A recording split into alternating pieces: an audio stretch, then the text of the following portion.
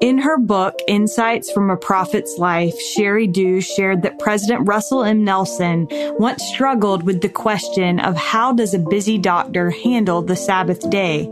He studied lists of do's and don'ts, but the issue remained complicated and complex given his profession. Then one day, Dr. Nelson came across a passage in Exodus that triggered new spiritual understanding. Verily, my Sabbaths ye shall keep, for it is a sign between me and you. When he realized what he did on Sunday was a sign to the Lord about how he felt about him, his dilemma was resolved. He said, I no longer needed a list of do's and don'ts. When I had to make a decision whether or not an activity was appropriate for the Sabbath, I simply asked myself, what sign do I want to give to God? That question made my choices about the Sabbath day crystal clear.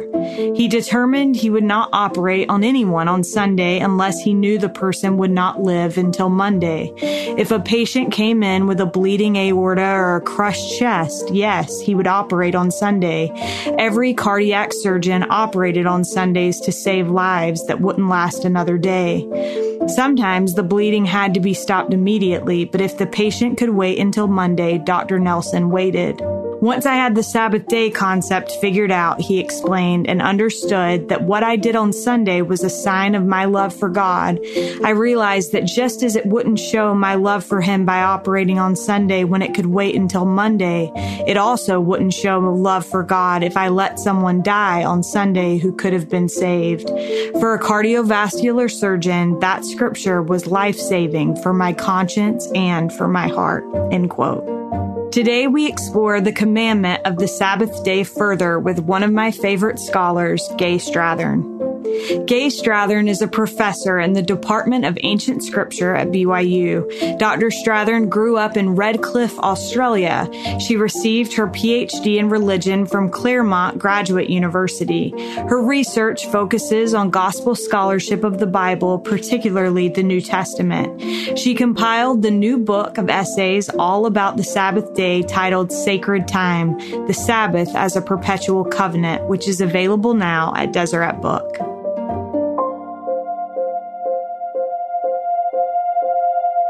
This is All In, an LDS Living podcast where we ask the question, what does it really mean to be all in the gospel of Jesus Christ?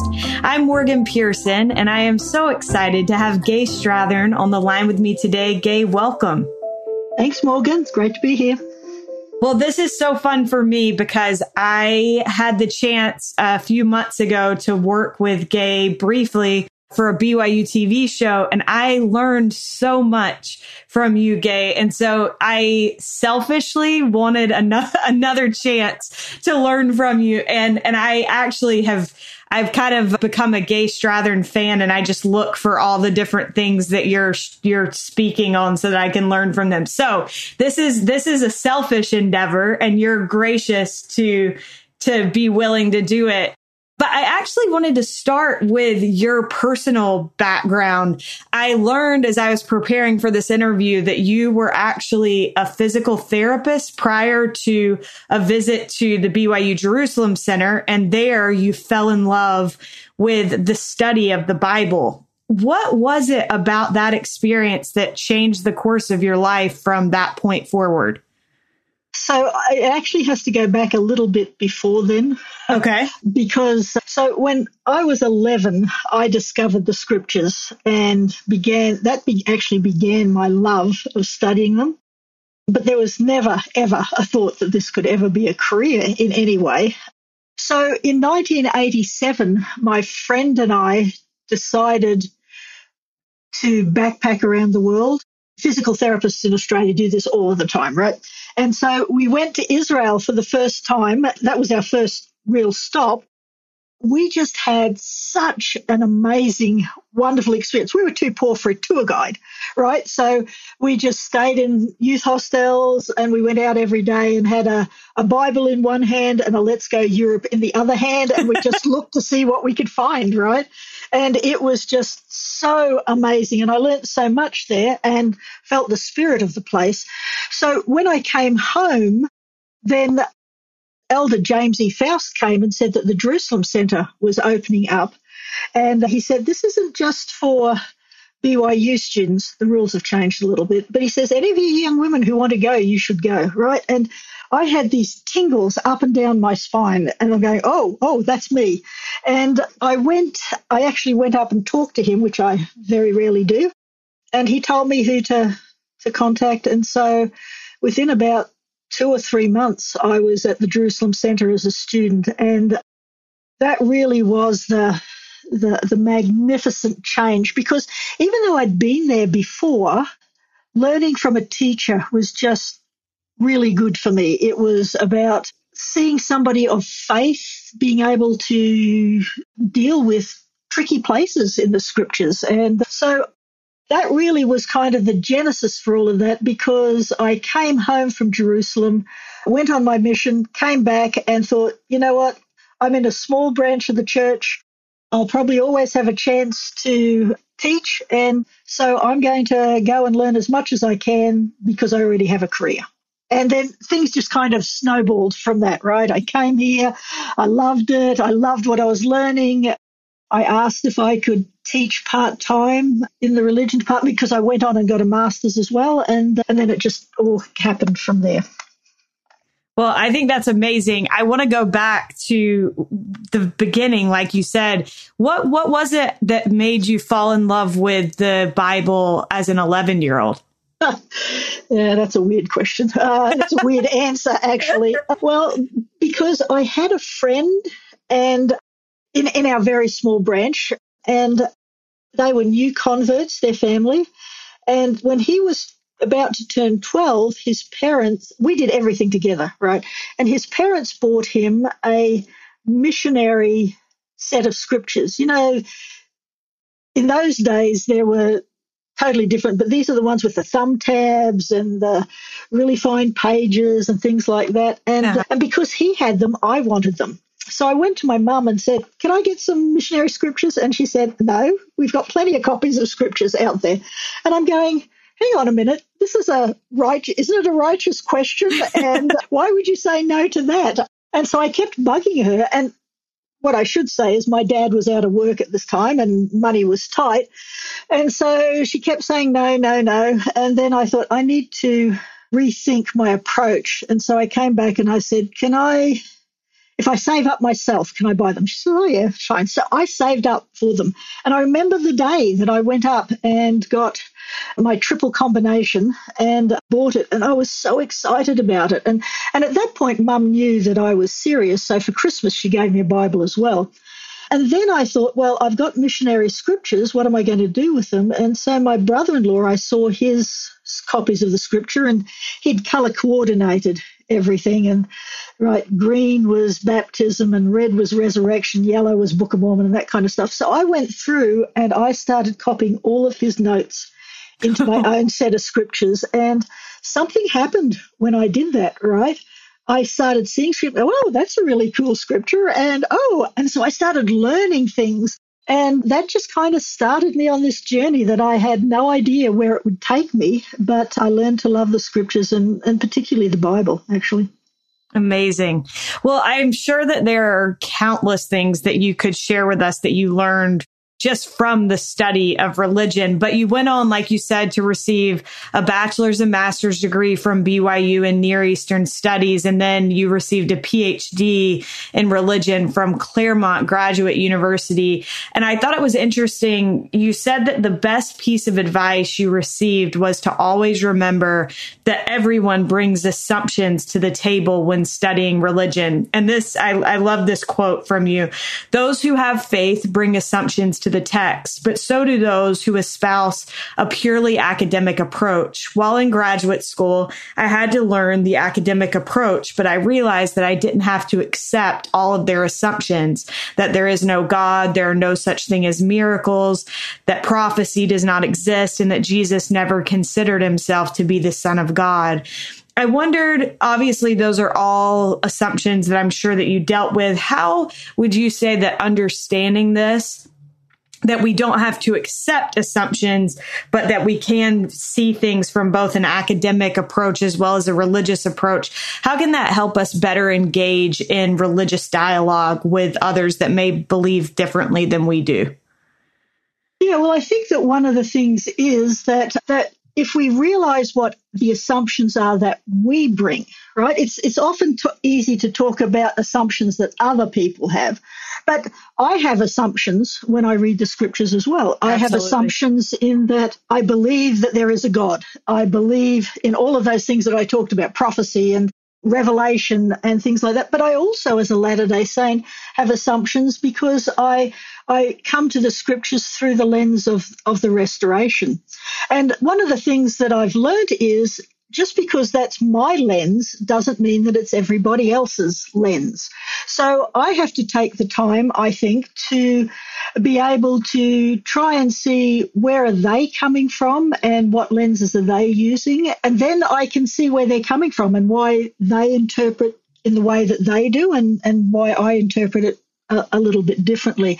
And I think that conversation with people can be really enlightening because it helps it helps me to develop holy envy, as Krista Stendhal used to say, for others and their religions and their interpretations. And as I've done that, I've seen things that I'm going, oh, from a restoration perspective, this is what this might mean, and it helps me see things differently that kind of give me nuance to my understanding of the scriptures as well. Right. That makes complete sense. Another thing that I thought was super interesting was you said that another of the most valuable things you learned from graduate school were the way that scholars approach text with questions. Yeah. So I wondered, how were the questions that you observed in that environment different than the questions that you had asked up to that point? And how has that changed the way that you ask questions? Yeah, that's really good. Well, I think number one, it is recognizing how important context is. Scholars have kind of this approach that they give these two fancy words. One is exegesis, and that means studying the scriptures from the perspective of the original author and the original audience. In other words, trying to understand what was the original author trying to get their audience to understand by writing that. Right?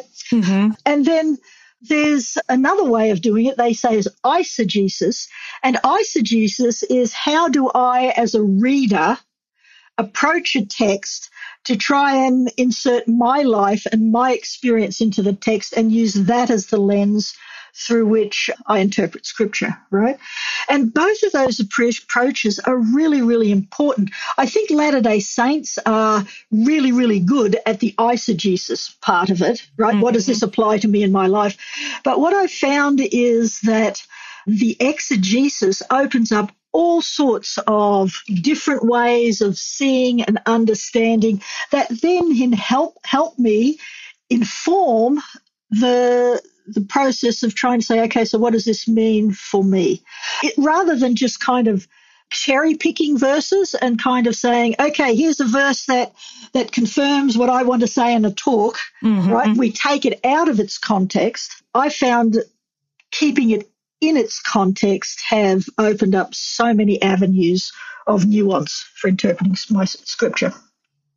I love that so much. I have some Christian friends who have kind of emphasized to me our need to look at things in context. And I think that it makes a big difference. Gaye, as we talk for the rest of this conversation, we're going to be focused on a book of essays that you've recently compiled all about the Sabbath day. And my thought is that it would be great to have you model for us the way that you approach questions throughout this conversation. So I wondered initially, what were you setting out to discover in your study of the Sabbath? What was the question that you brought into your study of the Sabbath day? Okay. Yeah, that's good. It goes back to a group of three colleagues here in religious education and myself were invited to come up to the church office building and meet with the area coordinating council that consisted then of some members of the 12, members of the presidency of the 70, and some others who came. And they wanted us to talk to them about the Sabbath day. So they said, we've already had someone come and talk to us from a Jewish perspective, but we'd like to know other things about the Sabbath. And so my assignment was to talk about the Sabbath in early Christianity.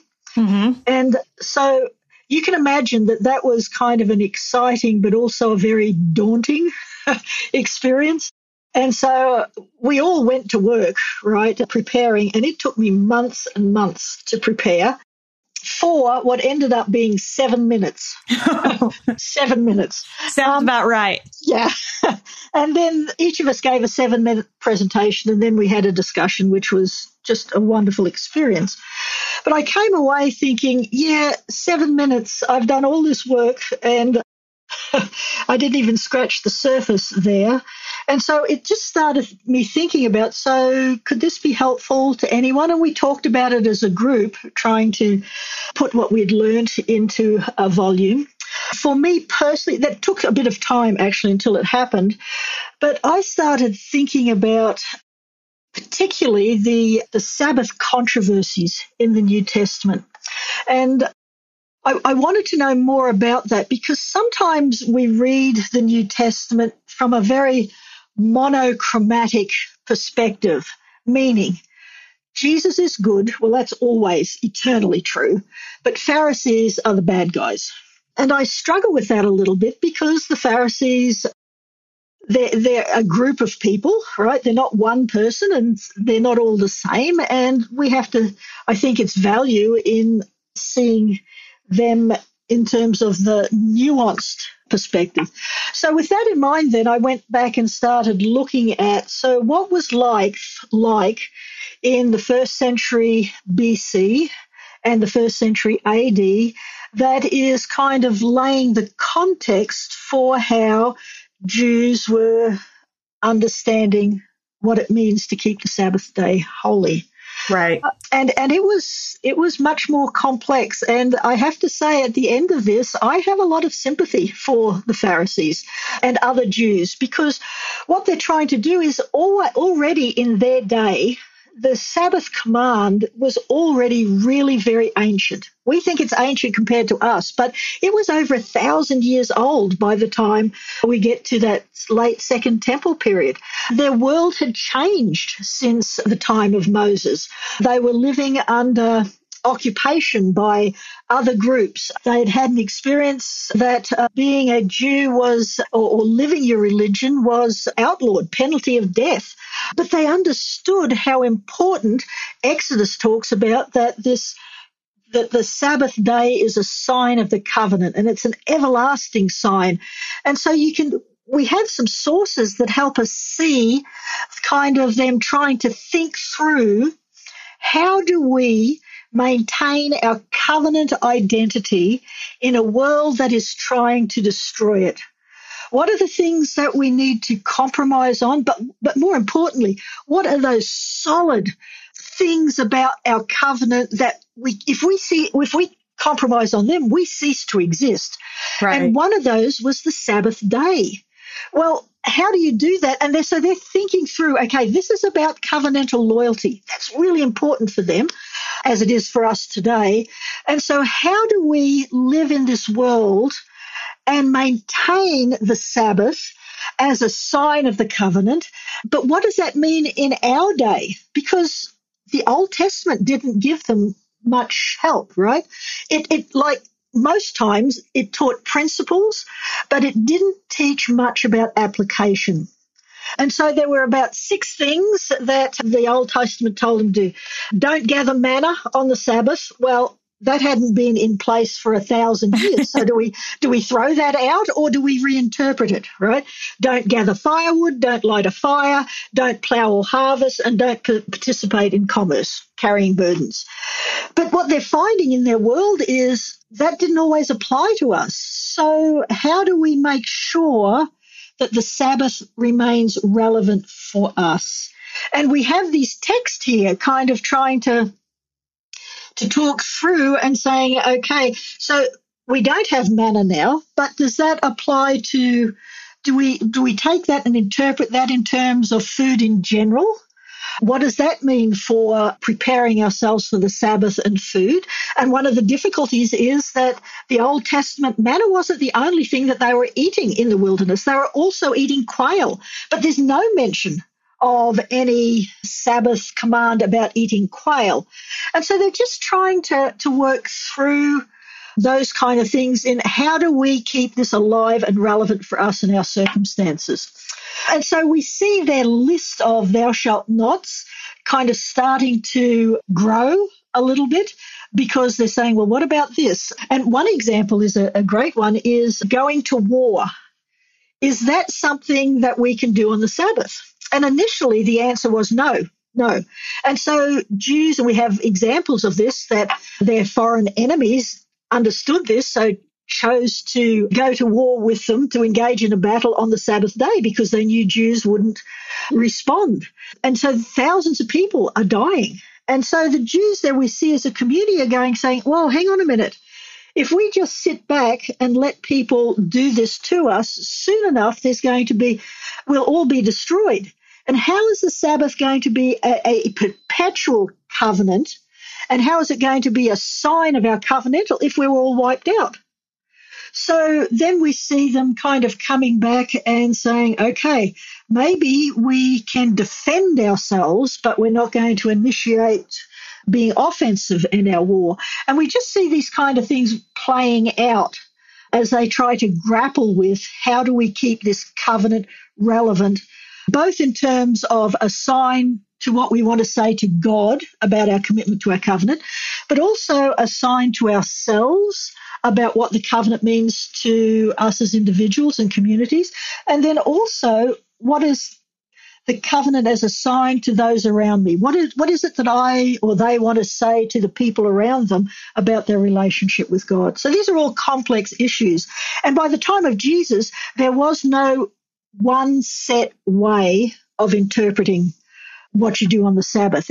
We just see this conversation going on, of which Jesus comes and becomes a part of, right? So sometimes he agrees with their interpretations, other times he doesn't. And so seeing it as a much more fluid thing rather than a black and white thing was really, really helpful for me. Okay, Gaye, there's so much that I want to unpack from what you just taught.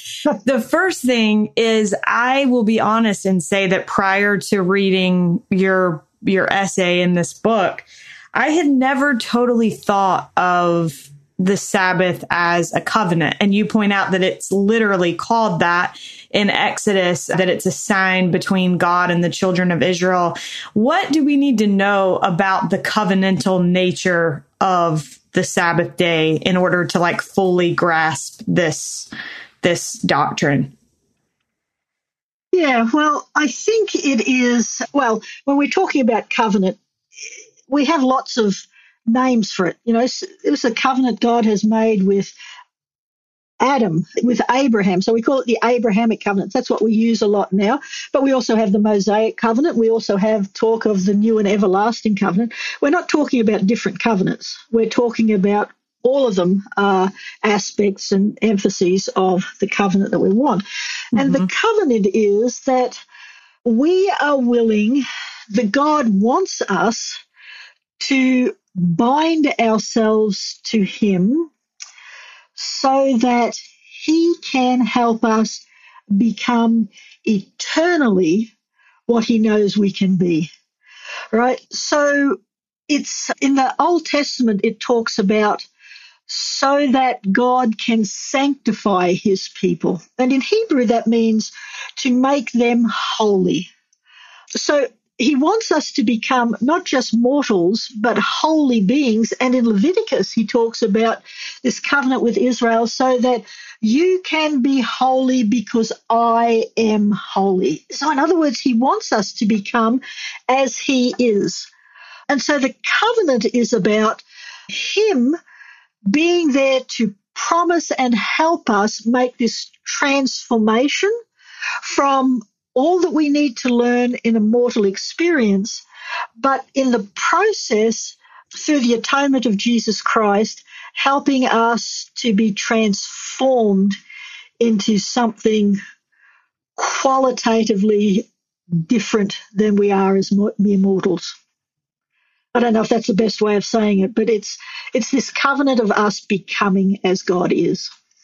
No, I think that's wonderful because it gives us an idea of kind of what is promised on both sides, what we stand to gain and what we are expected to give. Gaye, you mentioned kind of the idea that we shouldn't view it so much as black and white. And I think that how we observe the Sabbath seems to be a tricky one. There are commandments, I think, like tithing, that seem to be pretty straightforward and well-defined in terms of we all know what 10% is. But the Sabbath, on the other hand, I think can feel pretty subjective. And like you said, this is something that people have struggled with throughout history. So why might that struggle be a part of the importance of the commandment? How might our need to figure out how to observe it be part of what we stand to gain from living it? Does that make sense? Yep. Yeah. So can I tell you a story here? This is Please. A personal story. Okay. I'd love that. So I told you that I liked studying the scriptures from a fairly young experience. And my views of the Sabbath were, as a teenager, were fairly rigid, right? This is what you can do. This is what you shouldn't do. Going to church is at the very center of that. But my dad was not a member of the church. And so my mother and grandmother joined the church when my oldest sister was about, 4, long before I was born. And this is dating me, but when I was a teenager, this was before all of the consolidations of the Sabbath, right? The meetings on the Sabbath. So we would go to church in the morning for Sunday school, and then we'd come home, have lunch, and then we'd go back in the evening for sacrament meeting in the evening, which was a very ancient Christian thing to do, just saying. Okay. So as a teenager, I was pretty focused on, Sabbath day. But what that meant is that for my dad, the Sabbath became something that distanced his family from him because we're in church all day, right? Right. And so my dad loved to fish. He loved to do that. And so one day a year, they had his fishing club, had their Christmas party, if you want to call it that, but they did that on Sunday, and it was at an island at the beach. I'm from Australia, there's beaches everywhere, right? Uh-huh. And so Dad wanted us to come, and I was a bit of a pill, honestly, as a teenager. And I didn't want to go because my view of that would be breaking the Sabbath. I'm going to burn in hell if I do that, and I don't want to do it. And so I went kicking and screaming, I guess, metaphorically. So there came a time, though, now, because I was young, I don't know if I remember it, but I don't remember us talking about the Sabbath in terms of it being a sign of the covenant. For me, the Sabbath was do this, do this, do this. And I remember very clearly reading Exodus 31 in my personal study and this idea of it being a sign. And all of a sudden I started thinking, I think you're looking at this the wrong way, Gaye. And I thought, if what I do on the Sabbath is a sign of my covenantal committal, then isn't it also a sign of my covenantal commitment that one day a year I spend with my dad doing things that are important to him and building on that relationship? And so everything changed for me from that point. I mean, it wasn't that we went to the beach and personally we were sitting around eating, talking, enjoying one another's company. That's what it was for me. But I am so glad that I learnt that lesson before it was too late, so that I could share that experience with my dad and build my relationship with him. And for the other 50, whatever it is, 2 weeks of the year, I was in church and enjoying that experience. But so this is what first started me thinking about maybe there are different ways of understanding what the Sabbath means. Does that make sense? Yes, ma'am. Absolutely. And so then I started thinking about it being an eternal covenant. In one way, I'd always thought about that as being, well, it's a covenant that's going to be everlasting, right? It lasts forever. But recently I've been thinking about, well, it's an eternal covenant or a perpetual covenant because throughout a lifetime I change, right? So how I understood the Sabbath when I was in primary is different than and as a teenager, and I had that experience. As I learned and grew, my understanding changed and deepened and became more nuanced. And so how I thought about the Sabbath on as a missionary or whatnot isn't the same as how I think about it now because I'm different. And so if this is a part of our covenant journey, all of us are at different places on that covenant journey, and our understanding of the Sabbath is going to be at different places. And so let's have people grow into their understanding so that then helps to reflect their choices on how they choose to keep the Sabbath day holy. Right. Well, that makes a lot of sense. I think we just recently had my husband and I teach a 5 and 6 year old primary class. Right. And we recently had a lesson, and I kind of was battling with myself about how do you teach the Sabbath to 5-year-olds, because you don't want it to seem like a list of do's and don'ts. Yeah. And so I think I love the way that you put that. Gaye, while church members actually, let me back up. You cite early on in this book a Deseret News poll that found that in the 38 years from 1978 to 2016, which is obviously a lot more current than the biblical examples that we've been talking about, the personal importance of the Sabbath day to Americans has dropped by 24 percentage points. I wondered, what would you say to what do you attribute this drop, and why is it important that we kind of self-examine in order to look at our personal testimonies of the Sabbath day and why we observe that law and live that covenant? Okay, so I think that these numbers reinforce what many people have known for a long time, right? That the sacrality of the modern Sabbath is increasingly being marginalized and secularized in favor of work, sport, shopping, and leisure activities. For many people and businesses, Sunday is no longer considered sacred time. And I think for all of us, and this has been true throughout time, not just for us, right? But the pull of the secular world is strong. And unless people are intentional about maintaining that sacredness, it becomes lost in the pressures of modern day living. In many ways, we are reliving the struggle that I think the Jews were experiencing in that late Second Temple period, when they're saying, how do we keep this relevant when our world is different from what it had been before?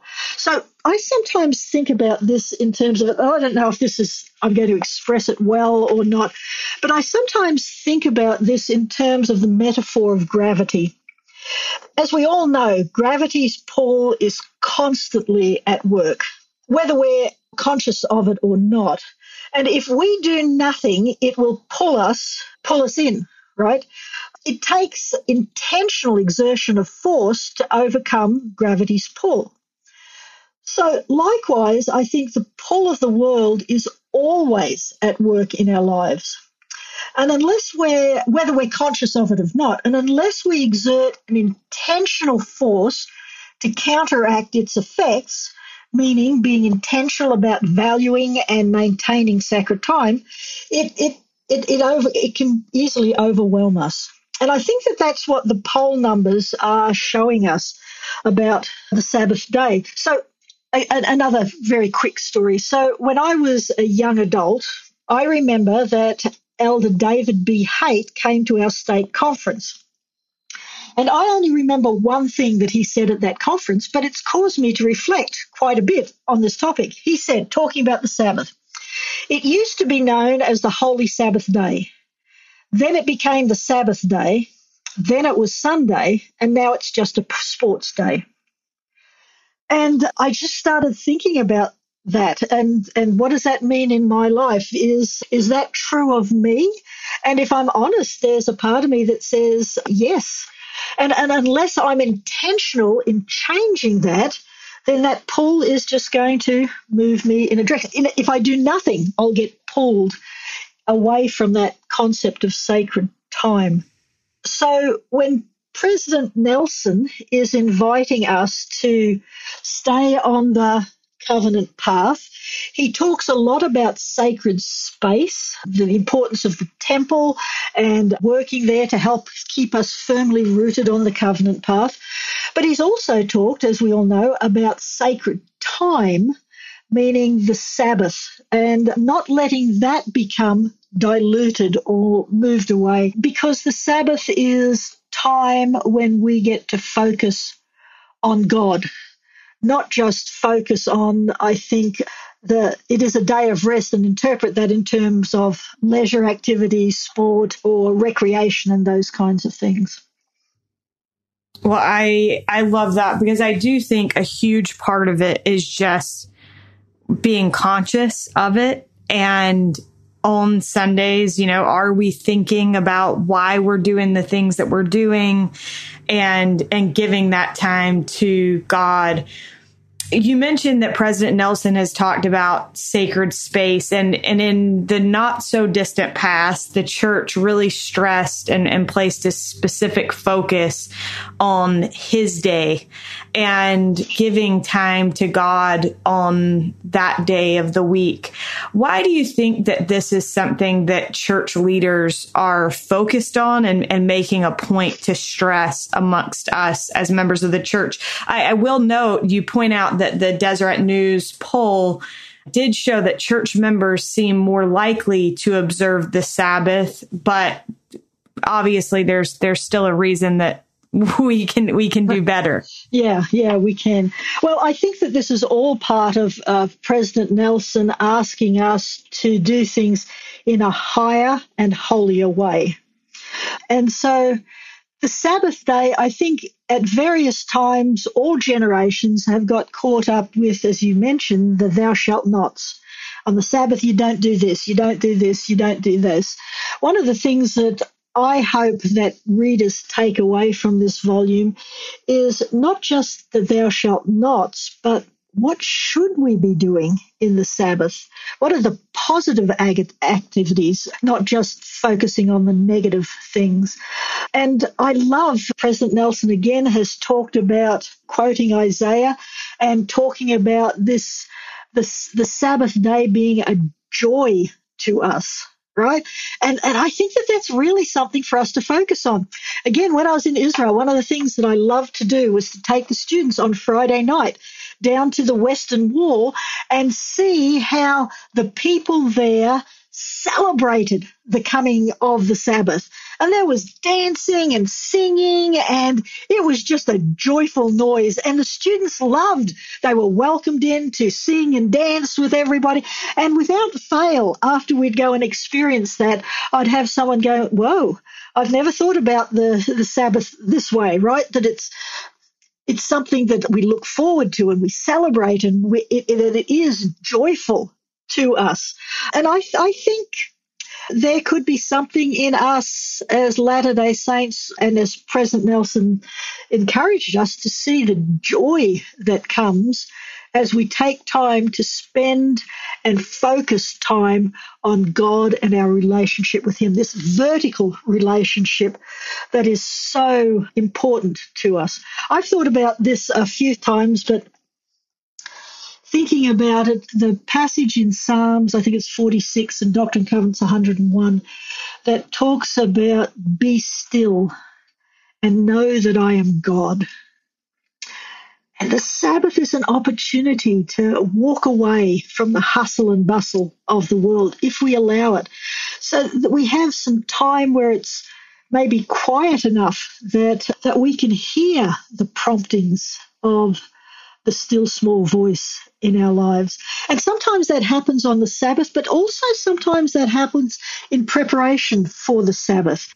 Sometimes the time of preparing a talk or a lesson to do on the Sabbath, they have been some of the richest experiences in my life, because I turn off the radio, I turn off the TV, I just sit there with a prayer in my heart, I have the scriptures, I'm thinking about the things of eternity.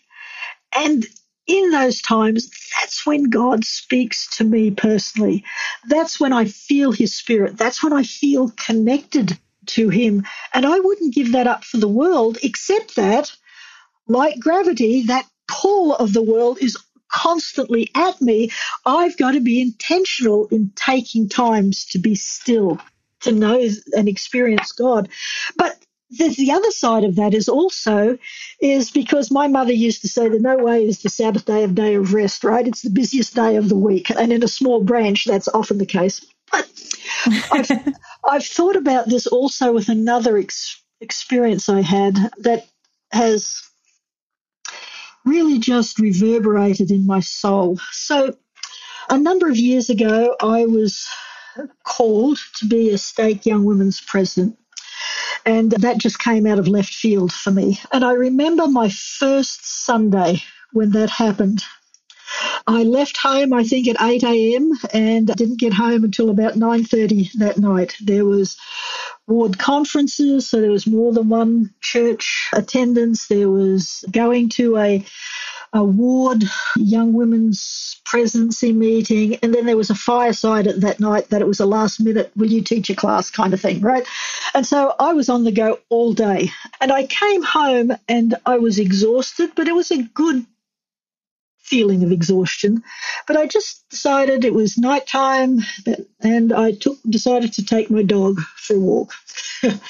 And we were just walking there in the dark, and all of a sudden this feeling enveloped my entire being, and I felt the love of God.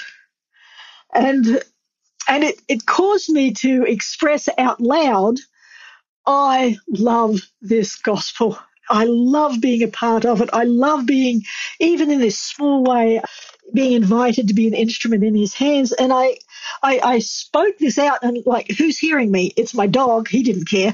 But really, it was my pouring out of gratitude to God, because on that day, I wasn't still in the sense of doing nothing, but I was still in terms of seeking the rest of God, the opportunity to have this connection with him. And those things don't happen to me every Sunday, not even close.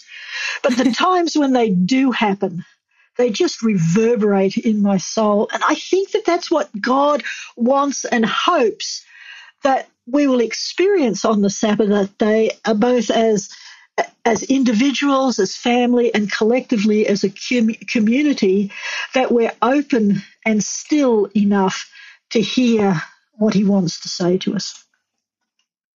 I love that so much. It reminds me of the hymn, Take Time to Be Holy. Yep. And I think just recognizing that there are things that we stand to gain from this. It's not just a checklist or, a stringent list of things that we can or can't do, but that there are blessings to be had. You quote Jonathan Edwards in the book, who said, the Sabbath day is an accepted time, a day of salvation, a time wherein God especially loves to be sought and loves to be found. And in the interest of time, I'm going to go on to the the next question, but I wanted to make sure that I touched on that quote because I loved it so much. Gaye, this is a book of essays, and you kind of have crowdsourced from your fellow academics these essays all about the Sabbath day, and they have different focuses and bring out different points. But I wondered, what were your biggest takeaways from the essays of others in this book? Yeah. Well, I think collectively they remind us that every generation must engage the Sabbath day in their time and their circumstances. It's not enough to passively rely on how other people understood the Sabbath and applied it. It's something that in every generation we need to think about it and deal with it. And there are some issues that keep reappearing, even though they're clothed in different styles. But regardless of the time that we have, right, we all have 60 seconds in a minute, 60 minutes in an hour, 24 hours in a day, 7 days in a week. So the question throughout all of these essays is to invite us to think about how are we going to use that time, not just for the blessing of time as we know it here in mortality, but so much more importantly, how are we going to use that time for our spiritual progress and the blessing of eternity? And everybody has had to deal with that, and they've all dealt with it in slightly different ways. But I think that there's much to learn from seeing their experiences. So I talked about the praising God part. So when in my chapter, and I was thinking about this and I was asking that question, what did Jews in that late Second Temple period do positively on the Sabbath? And so we get some sense of it was a time to meet together. It was important to strengthen those communal bonds. It was a time to read the scriptures, but it was the time to pray and sing praises to God and be grateful for all that he has done for us. And I thought, Gaye, is that what you do on Sunday when you sing? Is this a time for you to praise God in what you do? And so I've been a little bit more intentional about, I'm not a great singer, right? But being intentional about the enthusiasm for how I sing.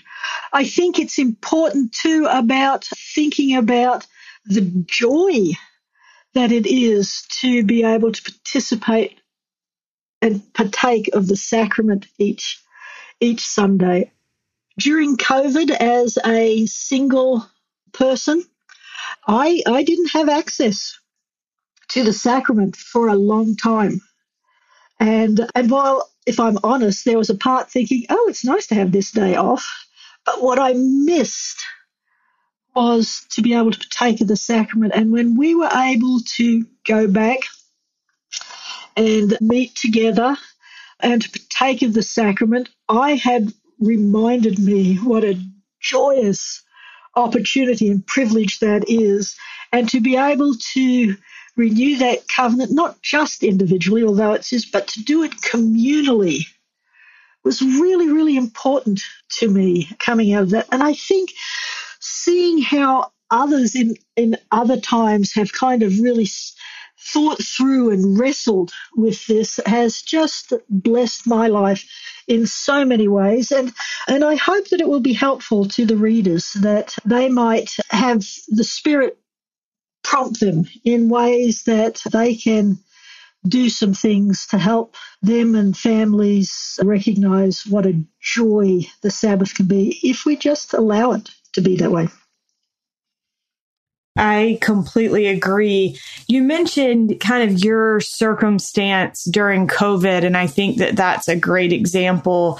I wondered, there's a quote in the book by, and I'm probably going to butcher this name, Judith Shulevitz. Sounds good to me. Perfect. And she said, the inventors of the Sabbath rules understood that it was a much more complicated undertaking. You cannot downshift casually and easily the way you might slip into to bed at the end of a long day. The Sabbath rules did not exist to torture the faithful. They were meant to communicate the insight that interrupting the ceaseless round of striving requires a surprisingly strenuous act of will, one that has to be bolstered by habit as well as by social sanction. Only a Sabbath that you have to work for will appear worth keeping. And then you write, the Sabbath commandment has always compelled people in every dispensation to actively find ways to understand it and live it within their own circumstance. So before we get to our last question, Gaye, I just wondered, what does the Sabbath look like for you, and how do you live it within your circumstance, and how has that blessed your life? So I mentioned that I grew up in a small branch of the church, and as a teenager was fairly rigid about Sabbath day attending. But when I was younger, my experience was a little bit different. I quite enjoyed going to Sunday school.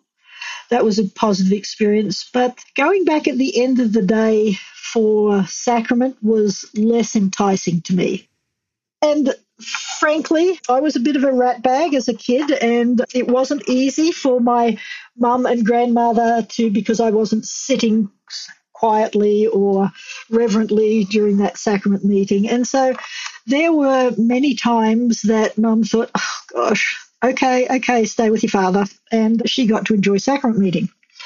So, but when I was 11, I was in Merry Miss, that is also dating me. And one of the things that we did is that we had a banner. And when we did certain things like memorize the articles of faith, we'd get a little kind of emblem that we could stick on this banner. And I guess in some ways I like to see immediate rewards. And so I went through that. And then one of the assignments was to attend sacrament meeting 12 times. And I wanted to get that quickly. And so I figured that the best way for me to do that was to go 12 weeks in a row, which I did. And something happened to me at that point, because I've been going to sacrament meeting every time Sunday since that. It's never now about trying to find a reason not to go. It's always about finding a reason why I should be there and what I'm going to gain from that.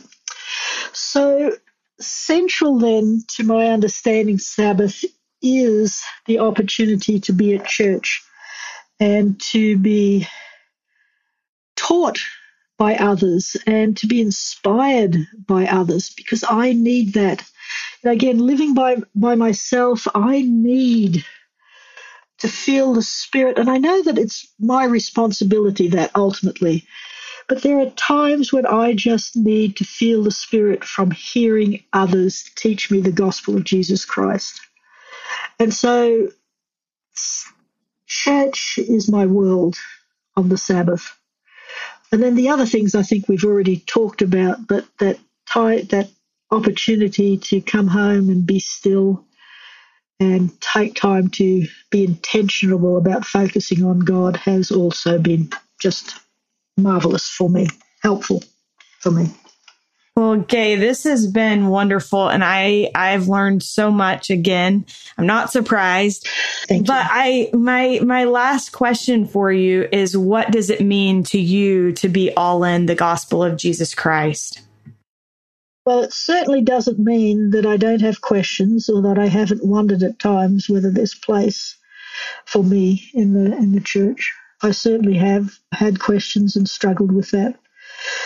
But what I think it means is that I have committed myself to be a disciple of Jesus Christ.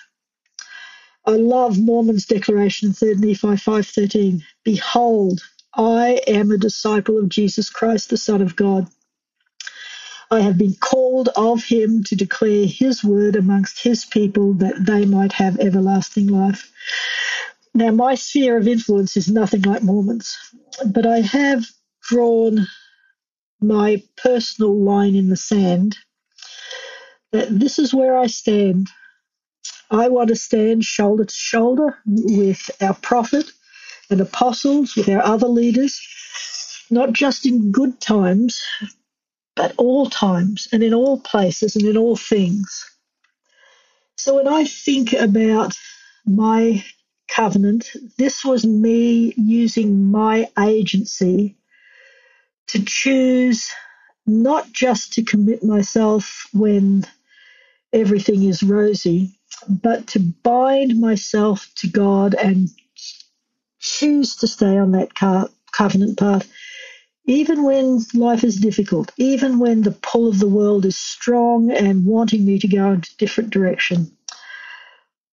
I know that I'm not perfect, but I hope that there will come a time when God will have confidence enough in me that if he needs me, I'll step up to the plate and confidently and immediately say, Hineni, here am I.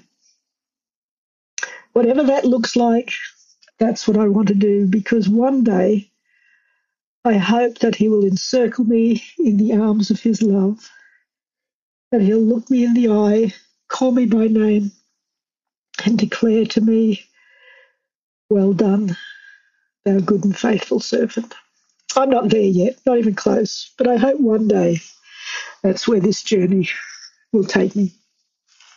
Well, I'll tell you, Gaye, last week I was listening to a different podcast interview that you did, and I got off, I finished listening to it, and I told my husband that you are somebody that I would like to be more like. And so you may not feel like you're close, but I would like to be more like you. So thank you so much for sharing your beautiful testimony with us and also your scholarship. You are a wealth of information and a blessing to the church. And I'm very grateful. Thank you, Morgan.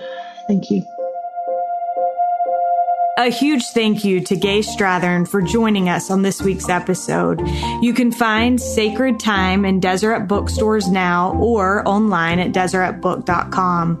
A big thank you to Derek Campbell of Mix It 6 Studios for his help with this episode. And thank you for listening. I hope you have a wonderful week.